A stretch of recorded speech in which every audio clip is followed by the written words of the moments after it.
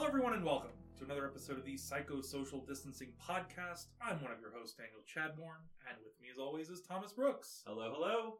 So, with us today, we have a special guest. Jordan Jones will be joining us again. Hi. Because we need someone, our resident theologian, to discuss some religious aspects. Because you can't really untangle the science and the religion from Kellogg. And that's what we're going to be talking about today. I'm so excited. I absolutely love Kellogg, and I was very disappointed we didn't get to cover him more in our eugenics episode. So this is sort of a eugenics part 2, a little less eugenics, a little more odd, pseudoscience-y. Eugenics part 2, the electric boogaloo. Pretty much. Yeah, it's a really odd bag. It's a lot of odd nutritional stuff, a lot of really interesting historical notes. I mean, Kellogg's hands and associations with sort of the most prominent people of the time is fascinating. I did as much research up until I got to a point. I will share that with you because it was probably the oddest Kellogg fact I came across. Cool. And I was like, yeah, that's enough for me. I don't need to learn any more about Kellogg. So I guess we should start off with who we're talking about here, and then kind of slowly move through our sort of prepared list of things that we want to say about it. Yes. So John Harvey Kellogg was born in 1852. He was one of 10 siblings. His family moved to Battle Creek, Michigan in 1956 to be with the White family and be close to their new church, the Seventh-day Adventists, which is why we brought Jordan along to kind of give us the down low on the Seventh-dayers and who the White family were. Whoa. That could be considered pejorative. Oh, my apologies. So, the Seventh-day Adventist came out of a large movement during the late 1800s known as the Restoration Movement, and also out of kind of this charismatic movement and prophetic and apocalyptic movement happening in the late 19th and early 20th century of the United States. Was it like the beginning of like where we start to see, I guess, what we would call today like the mega church, like the big tent revivals and... Yes, so this is not the Seventh-day Adventist, but this larger umbrella. Yes, nearing the 1920s, you start seeing electric churches, and that's where we get our mega churches. Oh, from. okay. So, the Seventh-day Adventists came out of specifically a group called the Millerites, and William Miller published publicly in the 30s that Jesus would be coming back sometime between March 1843 and March 1844. Well, this didn't happen. No. And it led to what was called the Great Disappointment. And these Adventists, which the word Advent means waiting for the arrival of, decided that this was not the prophecy was not of Jesus' return, but of like the final stage before Jesus comes, where there would be a cleansing, which is where you get all the food stuff from and the eugenics and all of that. So, okay. Yeah, so they believe that this is the last phase, where it's their job to cleanse the population before Jesus comes back. So they adhere to all the kosher laws that are found in Leviticus. They abstain from alcohol and caffeine and most sweeteners. Did they also abstain from tobacco? Yes, Okay. they abstain from nicotine as well. So any kind of stimulant or drug, whether it be a narcotic or a stimulant or whatever. Mm-hmm. Well, the Kellogg's moved to Battle Creek to be with the White family. So who are the White family? Okay, so yes. So the Whites were part of the Millerite movement, and they're the ones who founded the Seventh-day Adventist, and that was in that was in 1863. And one of the things about the Seventh-day Adventists is that they believe that spiritual gifts still happen. And so most Protestants do not believe that. They believe that spiritual gifts stopped with the apostles. Ellen G. White was a prophetess, and so she prophesied about the cleansing and about this age of atonement, so to speak. So that's why they do it. And and so that's why the Whites. So the Kellogg's, they were part of the Methodist Church before they switched over to be Seventh-day Adventists. So. Okay. Yeah, when I was doing my reading on the Kellogg's early life, they were part of a group of people who convinced the Whites to move the church out to Battle Creek and move their publishing company out there, because they did 2 different publications. One was called Healthy Living, and the other one was called like Health and like How to Live Life or something like that. And that's what Kellogg, the topic of the Kellogg, John Harvey, that was one of his first positions. Was after his family moved out to Battle Creek, they started a broom manufacturing company, and then he switched over and was a paper boy, and then he started working and editing on the White's publication. And so, and one of the things that Ellen was quoted saying was that her husband was closer to John Harvey than their actual children, which I thought was interesting. And the other interesting thing that I saw was during this time, like you said, the Seventh-day Adventists were apocalyptic, and so the Kellogg's didn't formally educate their children very much. So John Harvey was only in school from ages 9 to 11, and then he was pretty much self-taught, quote unquote, through reading. Pretty much learned how to read, and then read his own books there on out, and then learned editing and writing from the publication. And then he moved on to be a teacher for a little while. And then he, along with some of the White children and some of his siblings, all went to medical school in New Jersey for a 6-month medical course. And then he pursued medicine long-term with the University of Medical School in Ann Arbor and the New York University Medical College, to which he took over the Western Health Reform Institute, and then renamed it Battle Creek Medical Surgical Sanitarium. And then he led that until his death in 1943. So that's kind of the overarching plot of John Harvey. That is less interesting than the sanitarium. Yeah, I want to say that this gives me sort of 2 ideas that we need to do. If we want to do some spicy podcasts in the future, we need one where we just talk about all the great disappointments and Leon Festinger. Because I love talking about Festinger, for one. Mm-hmm. It's a great, predictive study on what happens when, the end of the world doesn't happen like you expect it to. Right. But I think talking about the kind of cognitive apocalyptic mindset would be interesting, because you're like, why wouldn't you teach your kid? Well, I mean, if the world's going to end in 10 years, it's not really worth. Right. What is a high school diploma if Jesus is coming back soon? And online, they have an archive of all of Ellen G. White's letters that she sent and journal entries and stuff. And she had many psychological breakdowns about the second coming of Jesus Christ, and just self-hate about how much of a sinner she was, and all of these episodes where she had, she felt called to come to Christ and be cleansed of her sins before he came back. Oh, man. Kind of sad. Mm-hmm. So, yeah, the sanitarium. I guess we'll move on to something slightly more upbeat. There's not a lot of upbeat in this one. No. Just a lot of weird.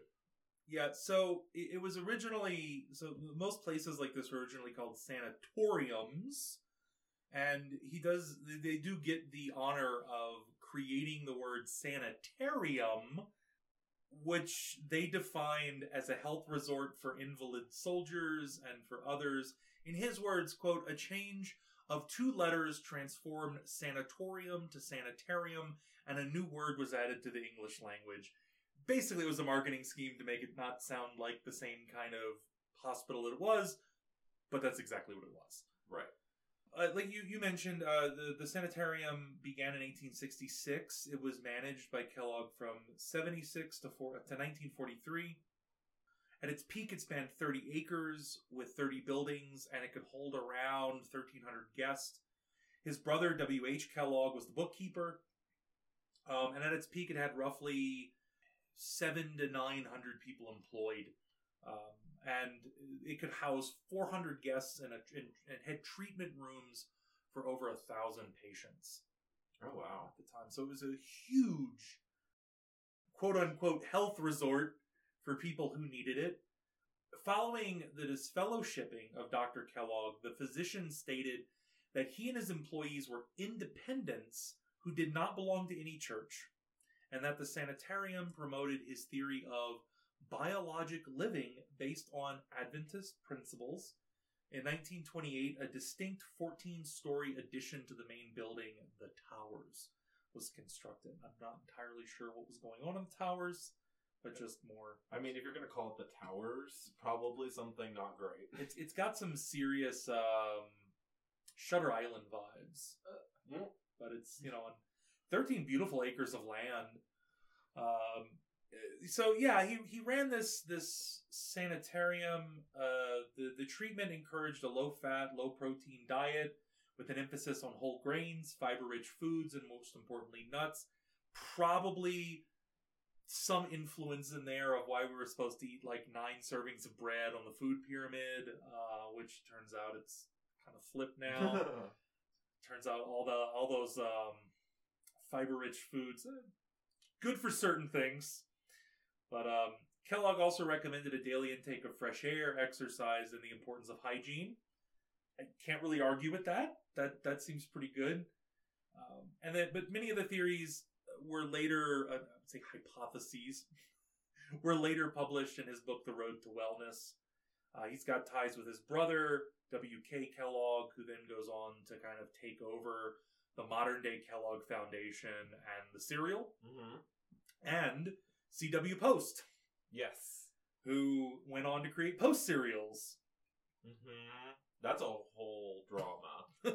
So they didn't invent cereal. The Kellogg brothers aren't the first person to invent cereal, but they did create the cornflakes originally as kind of a breakfast food for patients, something that was easy to eat, something that didn't have any sugar in it, per Adventist dietary regulations, of course. And they called it originally granola, but the person who invented granola, James Caleb Jackson, filed a lawsuit against them, so they changed the name to Granula. They changed the O to a U.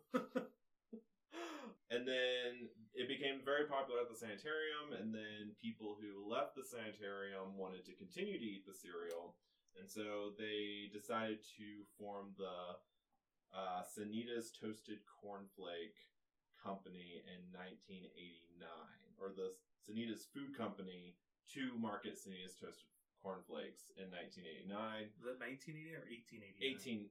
1889. There we go. And then the brothers had a little spat because they wanted to, so Will Kellogg wanted to make more money and sell it to a wider American audience, so he wanted to add sugar to it to make it more palatable. John Harvey was a staunch, health food person and said no to the sugar, so Will added sugar, pretty much took over the company and started Kellogg. And he ran Kellogg there on out, and there was a dispute between the brothers that lasted the rest of their lives. Yeah, essentially. I did get the understanding in reading some stuff that the elder Kellogg did eventually kind of come around with the idea that, well, if it makes it more appetizing to some people, maybe it'll at least kind of like put them on the road. I'd rather them eat it with a little sugar than completely be turned off by it, and then maybe they would eventually like get rid of the sugar altogether, like in their day-to-day life. And I also learned that not long before his death, he actually wrote a letter to make amends with his brother. Oh. He tried to make peace, and his secretary withheld the letter because she found that it was beneath him. Oh. Like it was, he had stepped too far. It was like, nope, this like degrades you, so we're never going to send this letter off. Oh, man. And so he had actually tried, he'd like come to terms with trying to make amends with his brother. So Like, he definitely, kind of came around and didn't want to have that divide between them, at least at some point, but...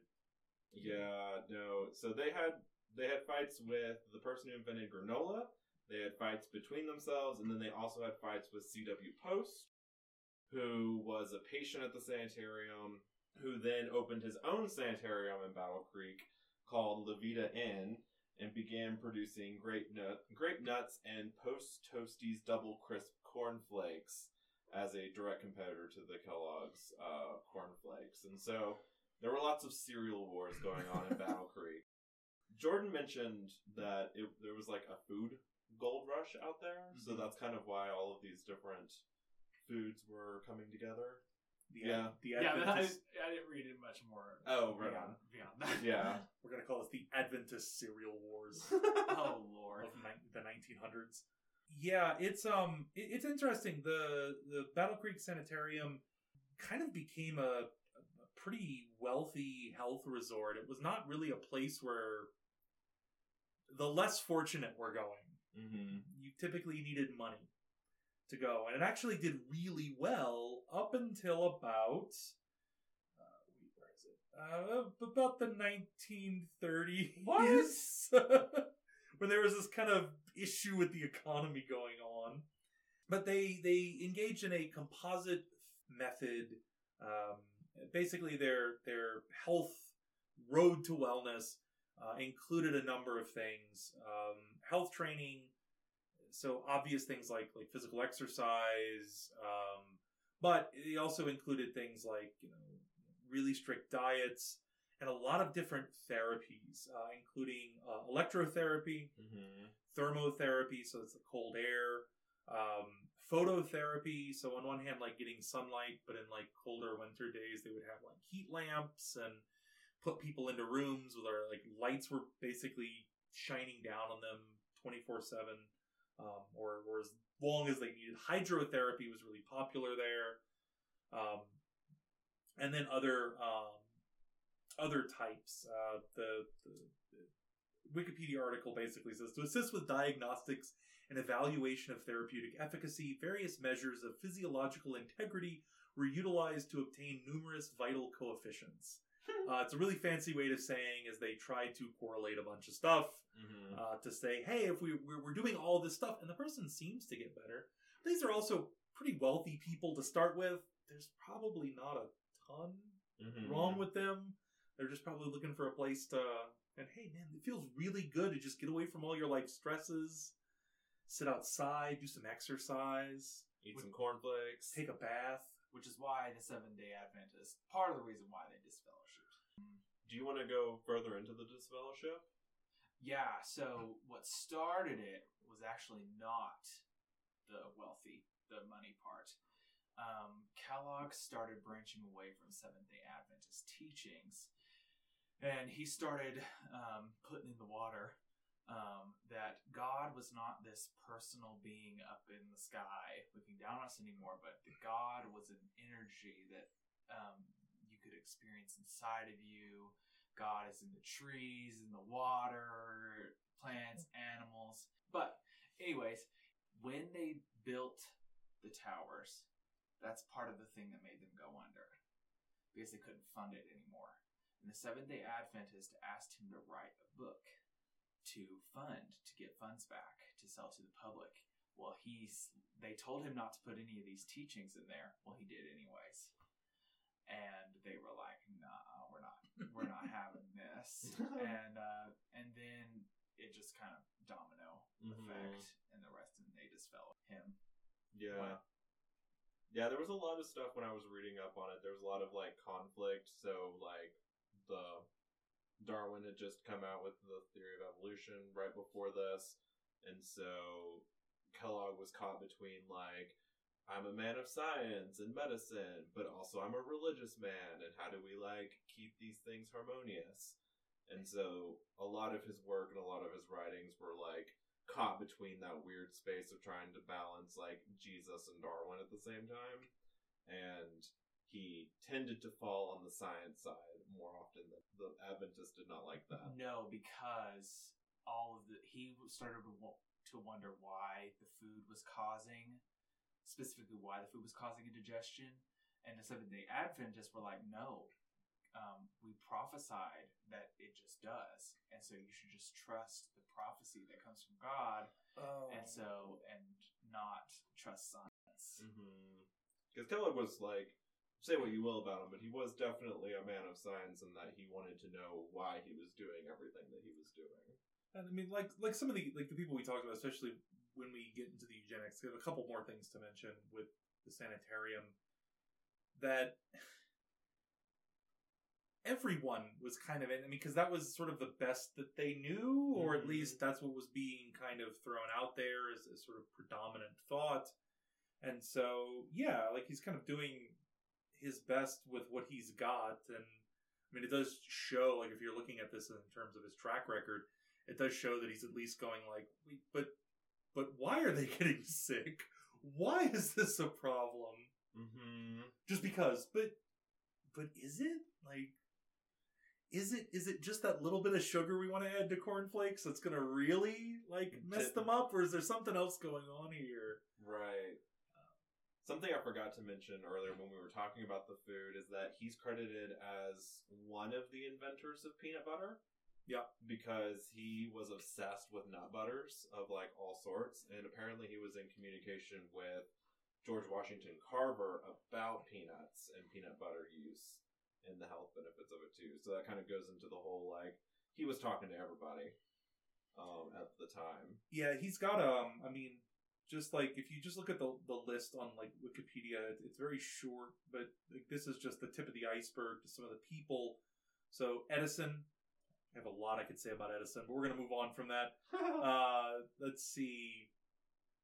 Sarah Ward Conley from Tennessee, who was a mural painter. Amelia Earhart spent time at Battle Creek Sanatorium. Irving Fisher, who's the guy we'll talk about later, who is a, quote, celebrity economist. So he's a celebrity academic. Oh. And later fellow of J.H. Kellogg's Race Betterment Foundation. Guess what they promoted? I believe. Irving Fisher is also like one of the co-founders of some of the other like major eugenics foundations throughout the country. Other people like Henry Ford, Richard Halliburton, Warren Harding, Mary Todd Lincoln spent time there. Didn't J.C. Penney too? I think so. Yeah. J.C. Penney. James Cash Penney, founder of the J.C. Penney department stores. Sojourner Truth, abolitionist. Madam C.J. Walker. Johnny Westmuller, the actor-athlete. And others. They also have a note of Wayne Wheeler, who is a prohibition advocate, which, I mean, I could imagine that if you were big on advocating for prohibition, you're probably all in on Kellogg's Battle Creek Sanitarium. But despite all this, it started declining in the Great Depression. It basically killed membership. So money started going down, and you know, if they were building towers and revamping the whole thing, well, it doesn't work well when you don't have an influx of cash. But eventually, the U.S. Army, needing a hospital, paid $2.34 million. And they moved in, creating the Percy Jones Army Hospital. The complex was later converted into a federal center and is currently named the Hart Dole Inouye Federal Center. Yeah, what did they do today? While you're looking that up, I did have some information about the weird sex stuff, because these are Victorians after all. Kind of in line with Kellogg's balancing between Jesus and Darwin. He was a advocate for sexual abstinence, both because he believed that, you know, religiously one shouldn't be having sex before marriage or even possibly during marriage. He and his wife actually had 2 separate bedrooms, and it was rumored that they had not consummated their marriage. But they did, even though they didn't have any children of their own, they like fostered like 40 different kids, and they adopted 7 of them. And some of the foster kids, and we'll talk about this a little bit, which makes this kind of interesting, is some of the foster kids that they brought in were black. and so they cohabitated with black children, which runs counter to some of their political affiliations. Yeah, especially with their views on eugenics. Yes. And so that, let's see, they didn't, so one of the arguments was that you shouldn't have sex before marriage. You also shouldn't overly indulge in sex while you're married. I guess he didn't practice sexual activity with his wife while married. Let's see, he was also against masturbation, which I thought was interesting because at the beginning of his life, when he was, earlier on, it was kind of unorthodox for people to be against masturbation. Because there was like a time period in the late Victorian era where masturbation really became the public sin. But before that, nobody really cared, and then we're still kind of dealing with the aftermath of that now. So he was a part of that wave of anti-masturbation. He called it death by your own hand. He called it self-abuse. He believed that circumcision without anesthesia was the cure for preventing masturbation in boys. So he did it to himself at age 37. Yeah. Oh, but wait till... So, for boys, it was circumcision. For girls, he believed that you put carbolic acid on the clitoris. Ugh. Yeah. And he advocated for tying children's hands in bed at night, putting cages over genitals, and using electroshock therapy on genitals to keep kids from masturbating. In his book, The Lady's Guide to Health and Disease, he says, quote, cool sits and baths, a cool enema, a spare diet, the application of blisters and other irritants on the sensitive parts of the sexual organs, the removal of the clitoris will prevent masturbation behaviors. Good Lord. So, it was rather extreme.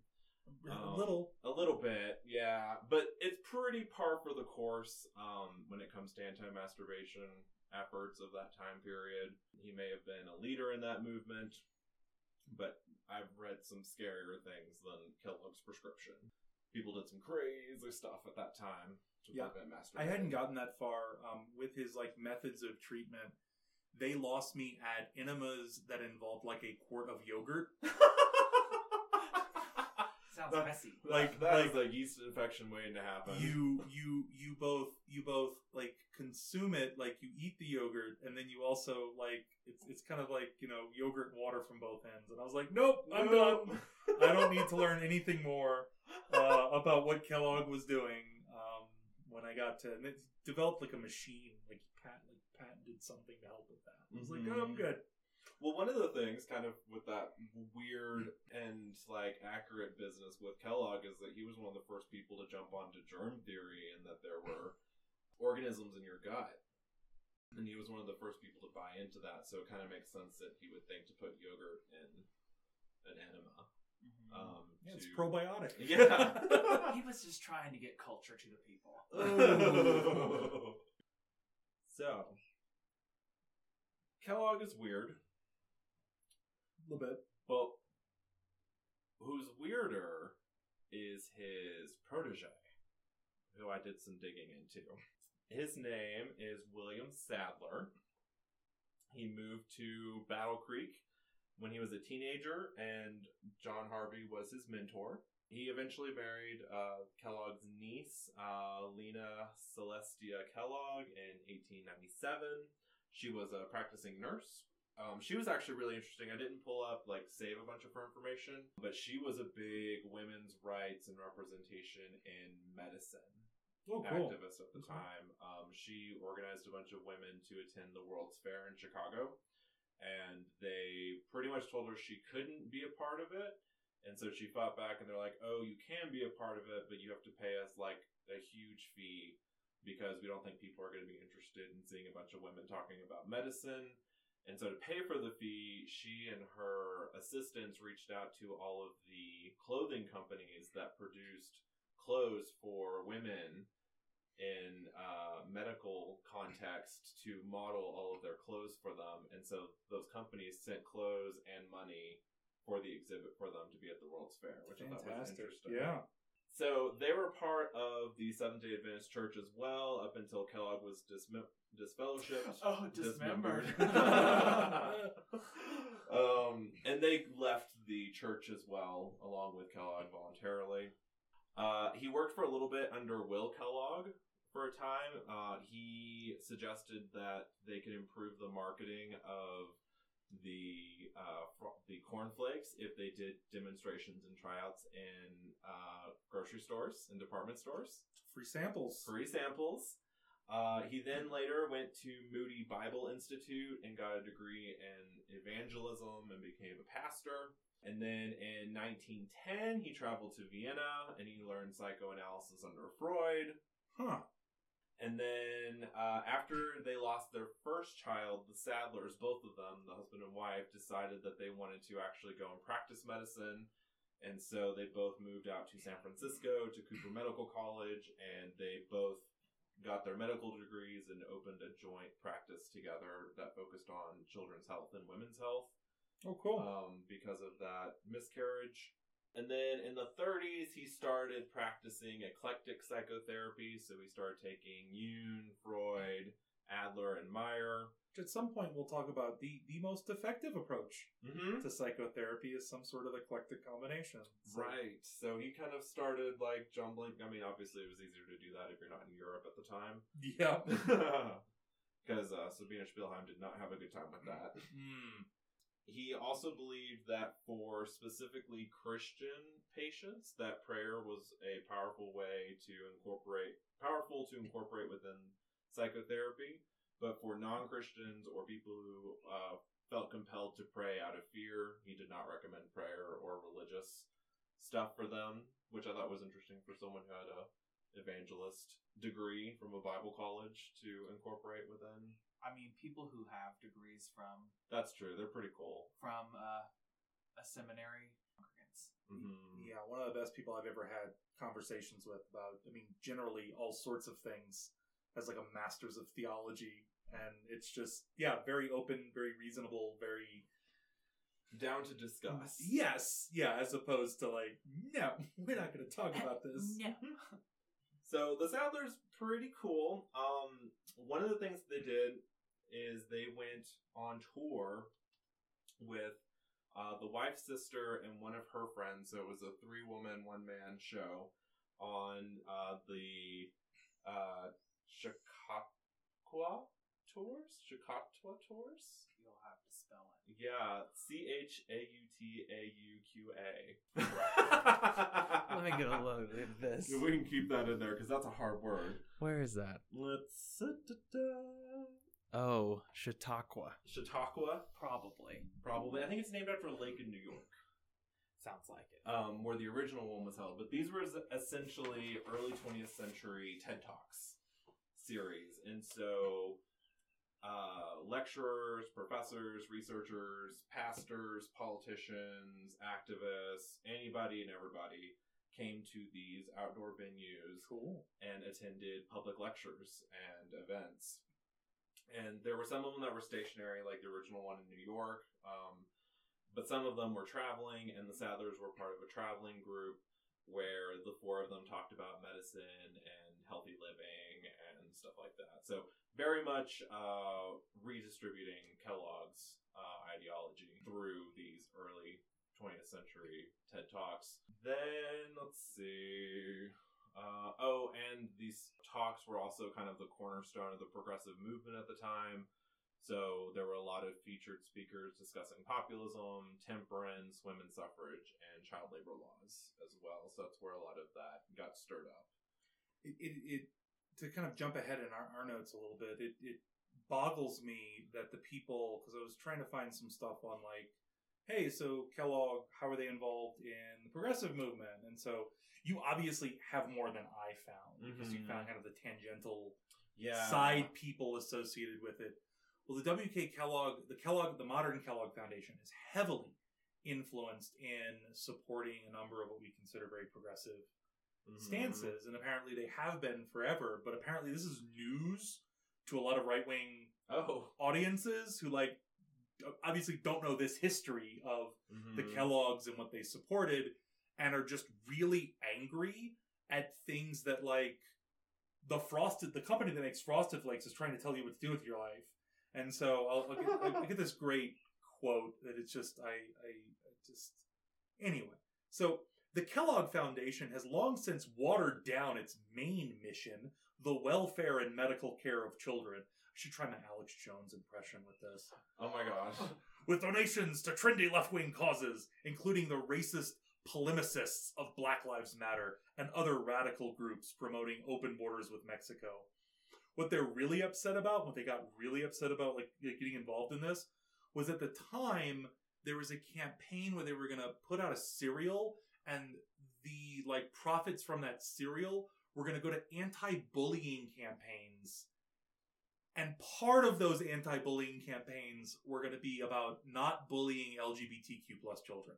Oh. And so they're really upset that they can't bully children anymore, or that other children can't bully children. So I was about to say, the anti-bullying stuff is like the easiest, like, it's such stuff a for low corporations to bar. like donate to. Yeah. As soon as you add the gays in. Yeah, conservative think tanks with names such as Capital Research Oh. have a bit of I put hate boner in here, because they really don't like the Kellogg Foundation. Modern evangelical groups are super opposed to the pro-LGBTQ stances of the Kellogg Foundation today gives money to. Its original stance was to lobby and support government to aid welfare and medical aid of children, which modern opponents disagree with in terms of LGBTQ children, and they tie them. I've seen like blogs from these think tanks and stuff saying like they're giving money to George Soros, so like they're getting into the George Soros conspiracies and the quote far left. Because anti-bullying campaigns are all far left now. You're not doing capitalism the right way. You need to do it like Right. me. I bet you that Kellogg and George Soros foundations probably give to some of the same organizations. Probably. I bet you they do. Because they probably give it to all of them. Like, My favorite joke after I started teaching at university, my grandparents asked me how teaching was going, and I was like, it's going great. Haven't received my Soros check yet, though.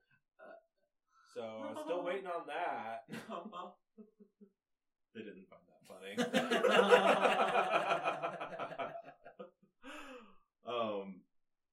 So there was, positive stuff that kind of came out of the Kellogg's involvement.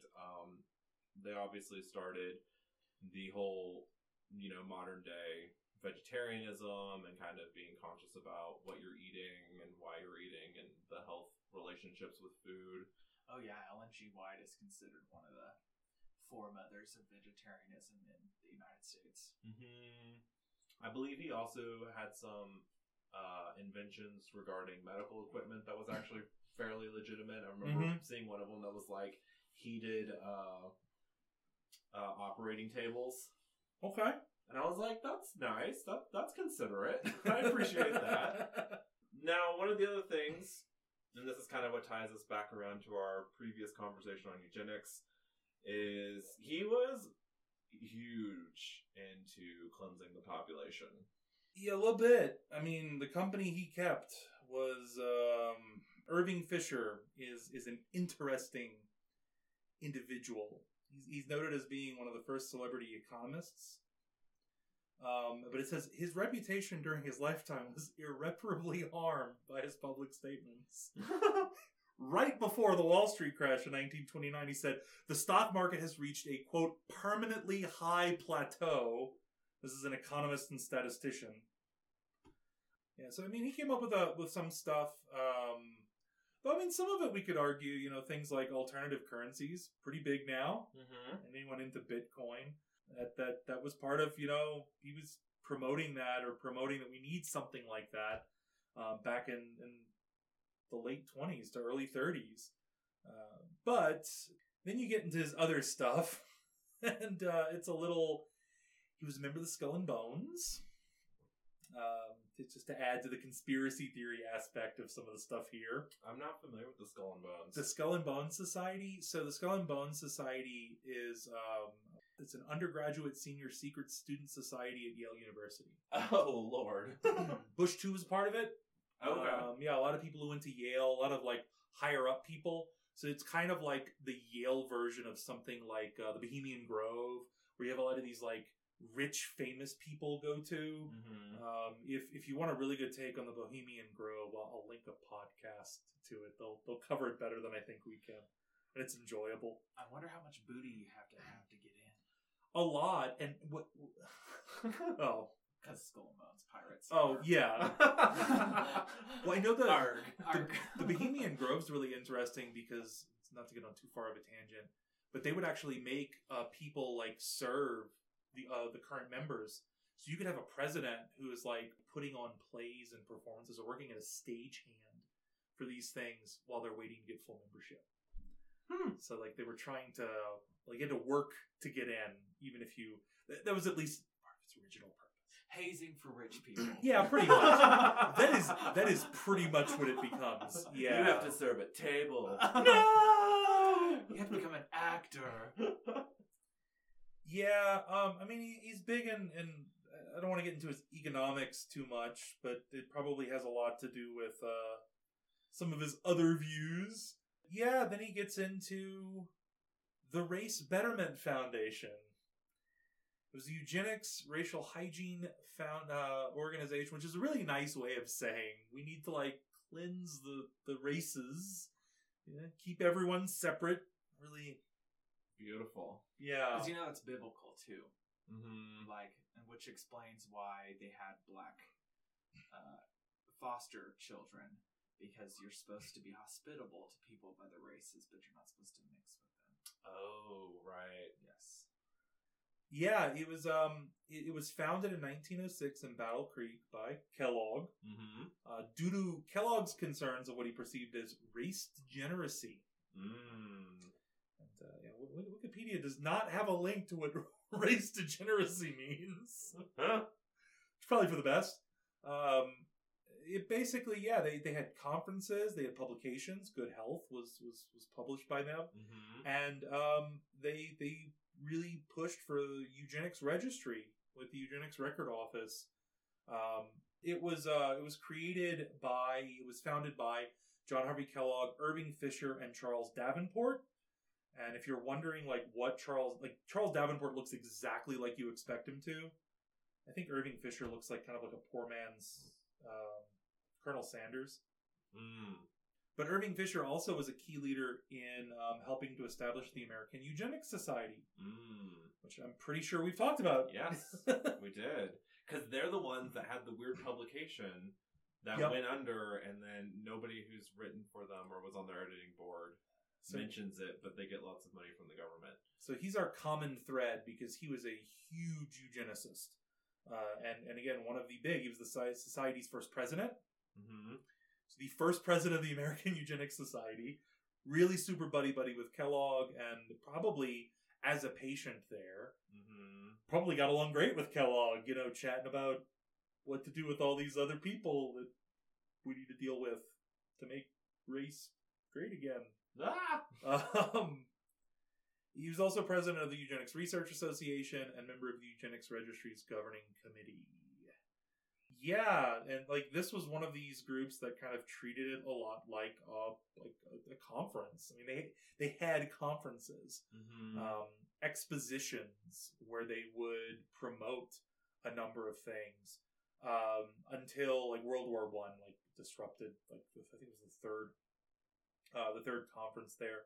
A fourth Congress or conference was planned, but it was interrupted by the Great Depression, which kind of threw all of this into turmoil. And then World War II right after, and then Kellogg passed.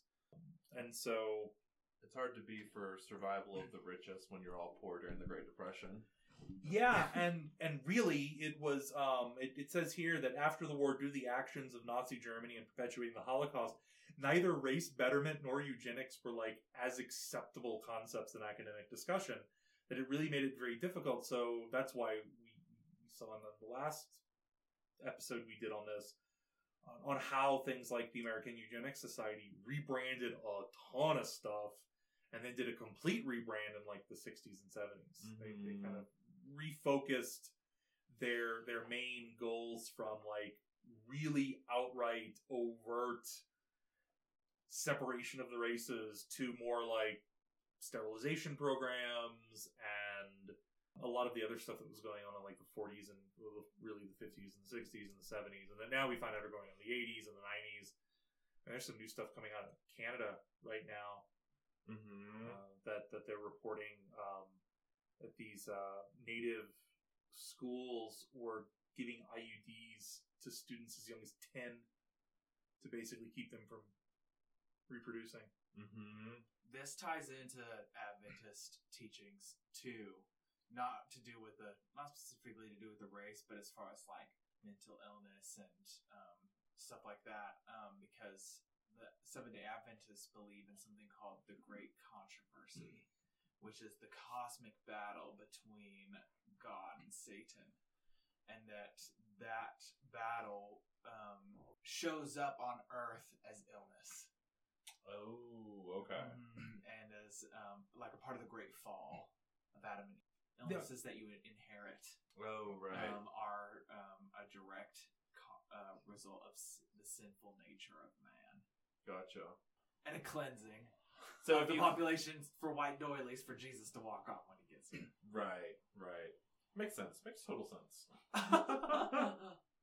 Just as a reminder from the previous episode, the Eugenics Society, which produced Eugenics Quarterly, transitioned their name but not their message to the Society for Biodemography and Social Biology. Yeah, which is exactly what you would call Eugenics Society if you rebranded it. Yes. And I will say that they say on their website that only their name has changed, that their goals and purposes have not. And so saying that they are still a Eugenics Society makes complete sense using their own words. But you can't find their website anymore because it was taken down. Yeah. In July 12th, 2016. Yeah. So, yeah, I mean, there's a lot of things. The Battle Creek Food Company was the biggest sources of funding for the Race Betterment Foundation. There's the Good Health Journal, which might also be why Kellogg isn't endearing to some of the people, because he was an advocator of soy foods. I don't know how people feel about... Well, I don't know. There was a controversy a couple years ago. It turned out to be a non-controversy when everyone was being called a soy boy. Oh, yeah.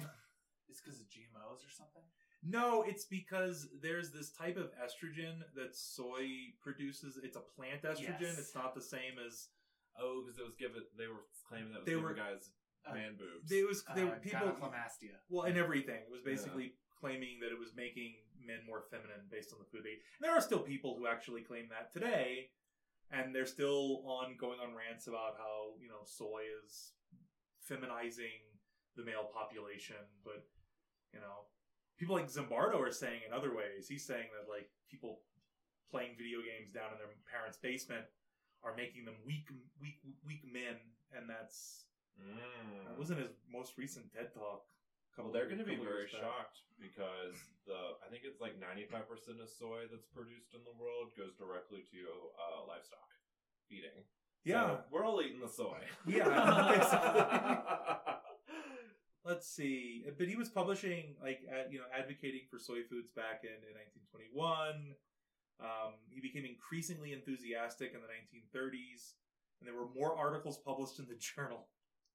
It also published a recipe for soy acidophilus ice cream. Ooh. Made from cultured soy milk. Yeah. Acidophilus is Acidophilus. a gut bacteria that helps people with lactose intolerance. Yep, yogurt and soy. You gotta go on the Kellogg diet. And cornflakes. Without sugar. Yeah, it was, he helped to create the Eugenics Registry. It was first raised by him during their first National Race Betterment Conference. Beautiful. Yeah, and it was established after the second with cooperation of his foundation and the Eugenics Records Office. And it was, I'll give you the 4 purposes.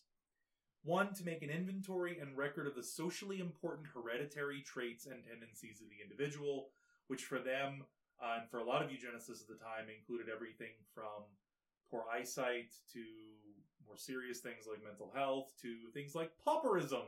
Mm-hmm. If you were poor, that was a hereditary illness. And, if we just sterilize all the poor people, there'll never be poor people. Yeah. To point out, as far as possible, the conditions under which these traits and tendencies may express themselves in succeeding generations. So, no understanding. World-renowned, celebrity economist on their side still can't understand the basic things of, wealth growth, generational wealth and things like that. Mm-hmm. Turns out if you got a bunch of people who have no generational wealth, hey, turns out they're still poor. It's amazing. Yeah. To contribute to the growth and spread of our knowledge of the natural inheritance in man. Very Darwinian. And to assist in the maintenance and increase of natural endowments and to combat race decay. Which if you think you know what that, you're probably right on exactly what that is. And they're pioneering eugenicists, David Starr Jordan, John Harvey Kellogg, Irving Fisher, of course, Luther Burbank, and Charles Davenport. And Charles Davenport was the director of the Eugenics Records Office. So it's like all the big names came together with Kellogg, who had the big money, Mm-hmm. and they funded it. They were also associated with those Better Baby contests that we mentioned Yeah. the last episodes. The precursor to Toddlers and Tiaras.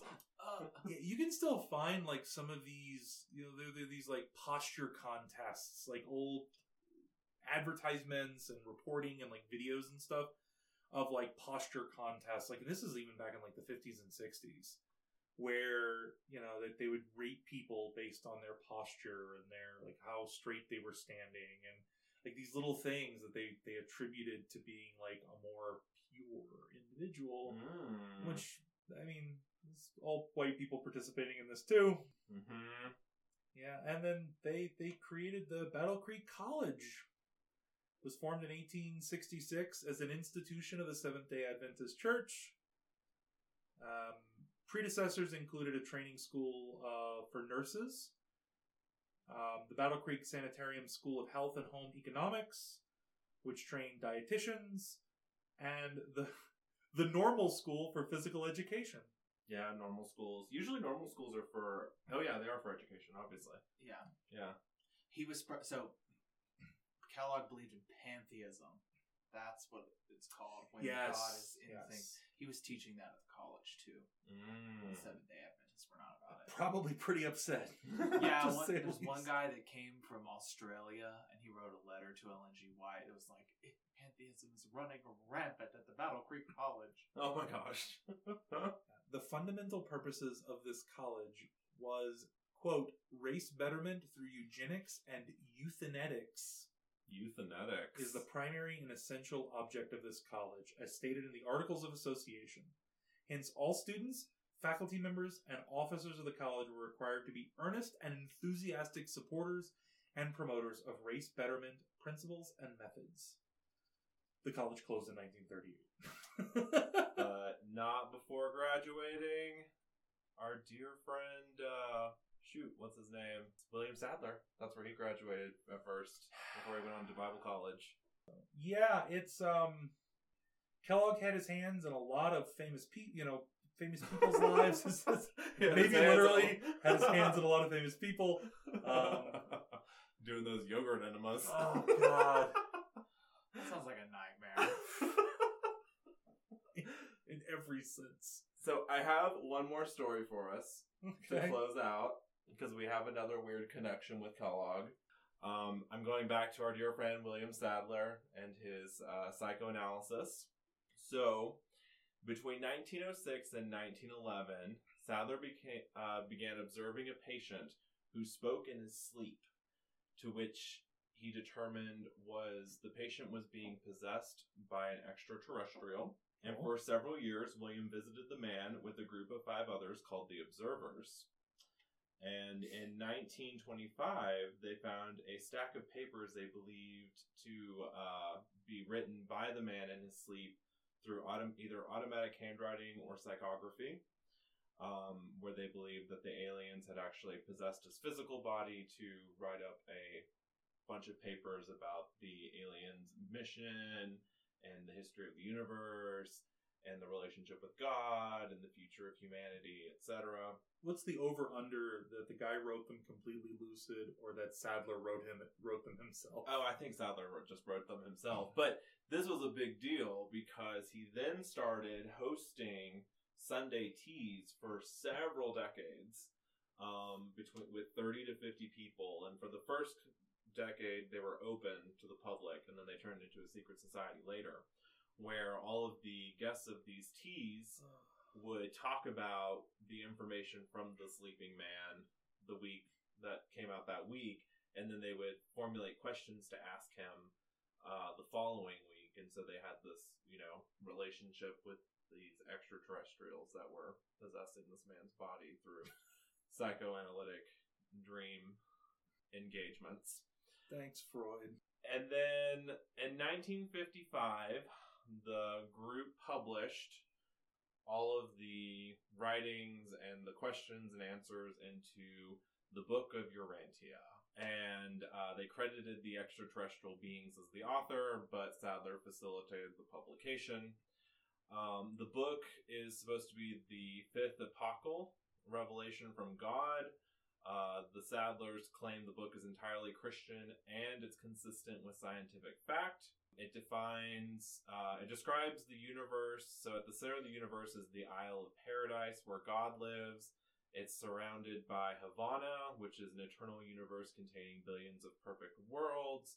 And around this is 7 incomplete and evolutionary super universes. Urantia is the planet that we as humans live on Earth. We are in the super universe number 7, or Vonton. Urantia is 4.5 billion years old. The story accounts for organic evolution of humans from marine life to primates. The first humans were male and female twins, Andon and Fonta. While there is... I'm gonna say that while they say it's entirely Christian, you have a lot of Christians upset about this book. Well, it reminds me of like the Kellogg conflict. Yes, it's like we have to acknowledge both things at the same time. Urantia is considered confused and disordered due to its history of rebellion. And the rebellion, of course, is our choice not to engage in more aggressive eugenics earlier on in our history. Of course. So, according to the Urantia text, 500,000 years ago, there were 6 colored races existing on our planet: red, orange, yellow, green, blue, and indigo. And then these fair-skinned, blue-eyed aliens named Adam and Eve came to our planet to upstep the natives. Have you ever heard any of this, Jordan? Yes. Okay. Purify the planet. But because of the fall in the Garden of Eden, Adam and Eve failed, so our alien visitors failed us. But there's an Adam and Eve for every other world and every other super universe that successfully eugeniced out the rainbow people.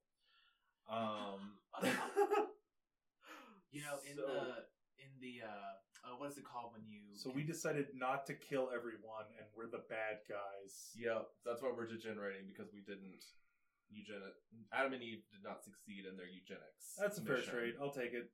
So I wonder if this is where the empath community people get Indigo Child. Oh yeah, them and the Starseeds and So I wonder wouldn't because surprise Indigo me. Child, you are hyper empath.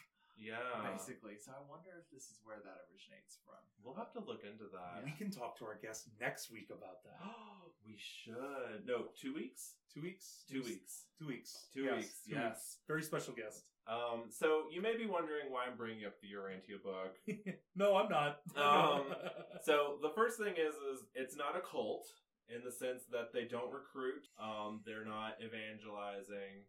But there is one particular member who is currently the president of the Urantia Society, Mo Siegel, who founded with his friends the Celestial Seasonings Tea Company in Colorado. And let me tell you, some Christians drink the crap out of Celestial Seasonings tea.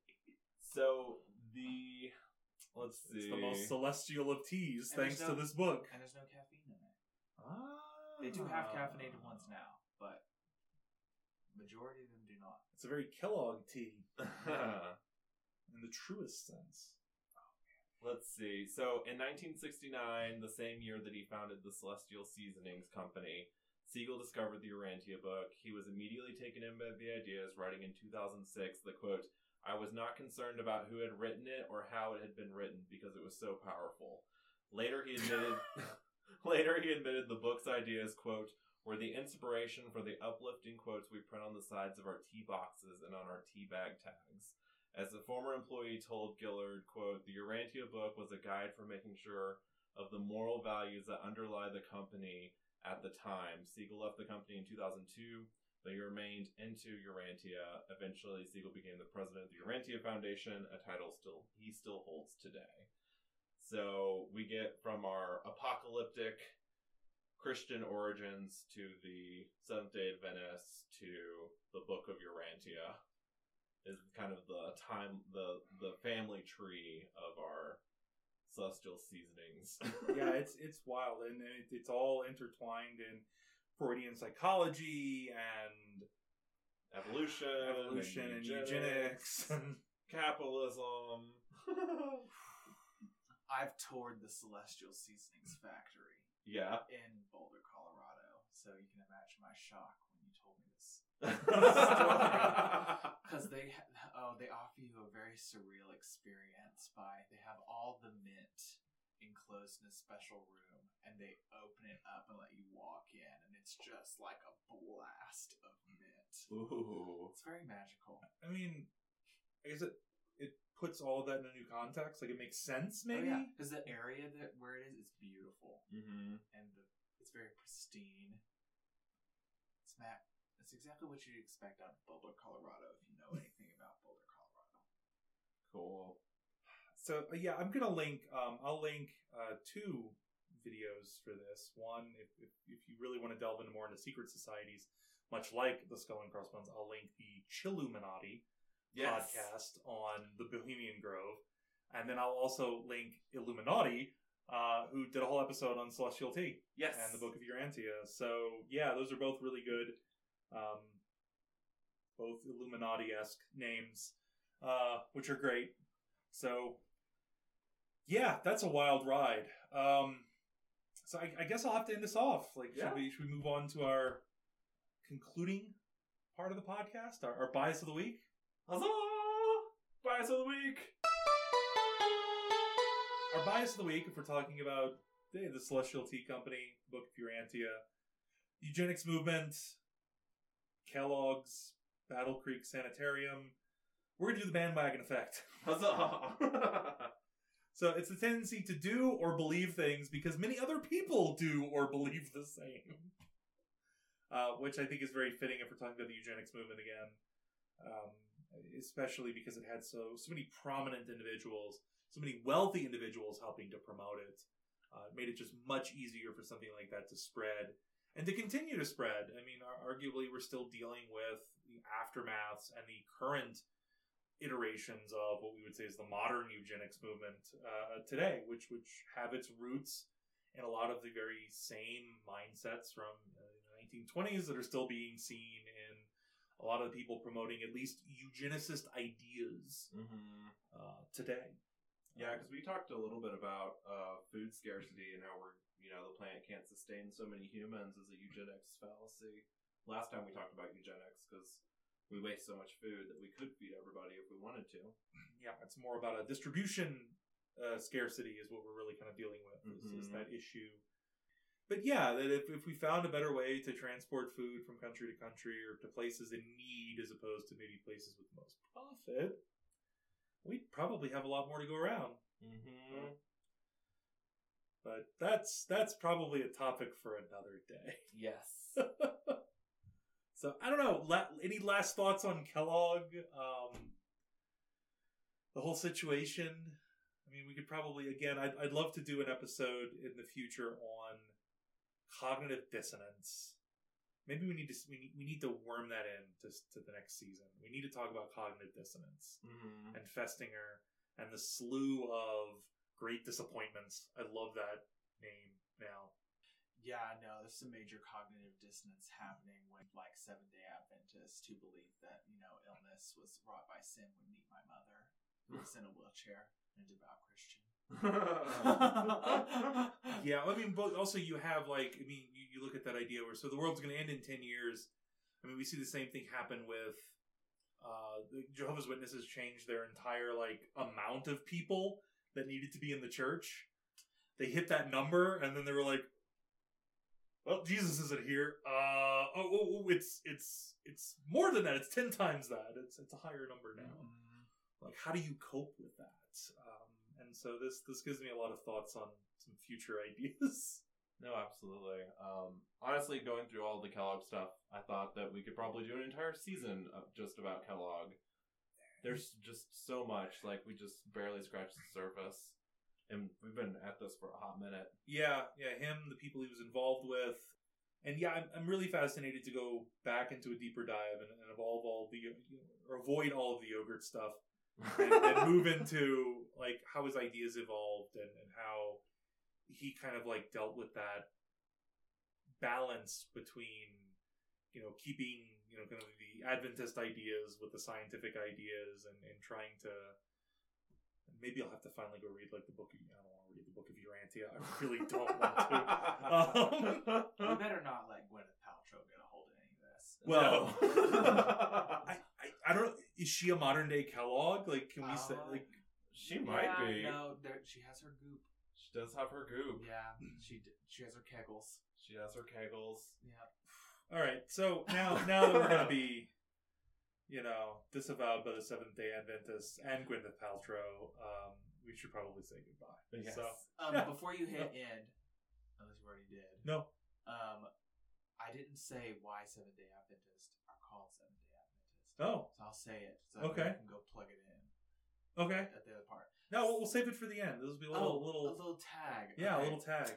Seventh-day Adventists uphold the Sabbath, just like Jews do.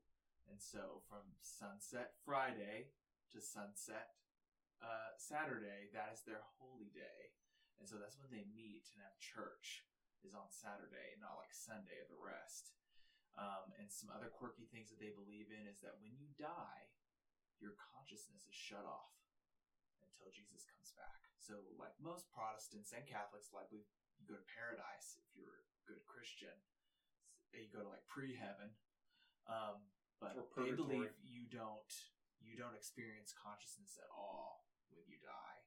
And it's because of that Adventist part, because they're waiting for Jesus to come back. I don't know. I can get behind a day off. So, I guess on that note, thank you so much for coming back on, Jordan. You're welcome. I'm sure at some point we'll talk about religion again. Have you on? No. Looking forward to it. All right. I guess with that, goodbye, everyone. Bye.